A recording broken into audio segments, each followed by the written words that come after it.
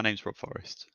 I'm a student in the MCIT or Masters in Computer Information Technology program here at Northern Arizona University. Within this podcast, I hope to provide an overview on some of the aspects of large-scale information systems within businesses as part of this mastery assignment. Today, we're going to explore such topics as business processes in information systems, types of information systems, importance of big data, business intelligence, and analytics. Businesses often rely on the use of large-scale information systems as a way to unify their workforce under similar platforms. By doing so, they promote ease of collaboration amongst employees and in turn allow for better productivity and fluidity of data processing. Consider, for instance, you might have a Windows phone but a Apple Mac computer. You will often experience certain difficulties when copying information between the two. By having a collaborated system internally, you're able to navigate past those kind of issues.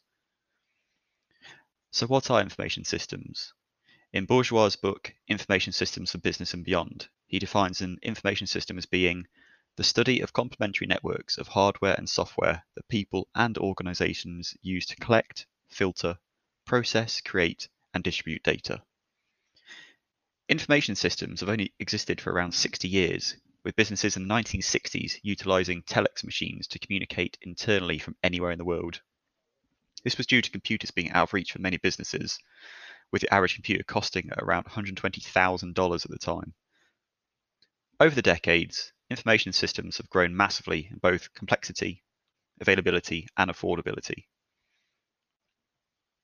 Within businesses, there are certain types of processes which need to occur in order for a business to run effectively. Each of these processes or tasks need to be handled in different orders for the business to run and make money. Some of these tasks will be time sensitive and require real-time processing, while others can be processed in batches.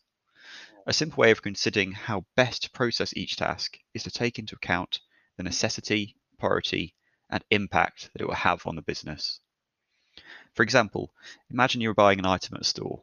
The cashier rings up the order, but the system runs off a batch process, which means that 5 customers will be needed to submit the order before the system will submit them for processing. Such a way of managing processes would be ineffective for a business and would no doubt lose customers, which is why tasks of this nature through TPS or transactional processing systems will be conducted in real time. There are 3 main categories which these processes can be broken down into. The first is operational processes. These relate to a business's primary process, such as labor, raw equipment, and money, and have impacts on things such as final products or customer satisfaction. The second is supporting processes, which often handle internal company processes, such as payroll, and it enables staff to take vacations and for managers to see who is available on any given day and who isn't. These processes provide value for the company, but not necessarily in a monetary form. Third and finally, management processes. These help upper management plan and review how the company is or isn't performing. Systems available to executives will allow them to generate reports and plan where to take the business in the future. We will now look at types of information systems. For each of these business processes, there are layered systems within an organization that handle all of the tasks required. As a result of time and changes in needs, enterprise resource planning systems were born. ERP came out of necessity for businesses to centralize their systems to promote uniformity amongst systems, which in turn enables them to become more effective at processing data. When thinking of ERP systems, there are also a number of subsystems which exist. These include transaction processing systems, like we discussed earlier, which enable businesses to bill and invoice clients. Further up the business hierarchy, knowledge management systems enable businesses to share information amongst themselves with policy pages or FAQs set by managers. Managers will also have access to systems such as decision support systems or DSS. These systems provide support and predictions to complex situations which have a direct impact on the business.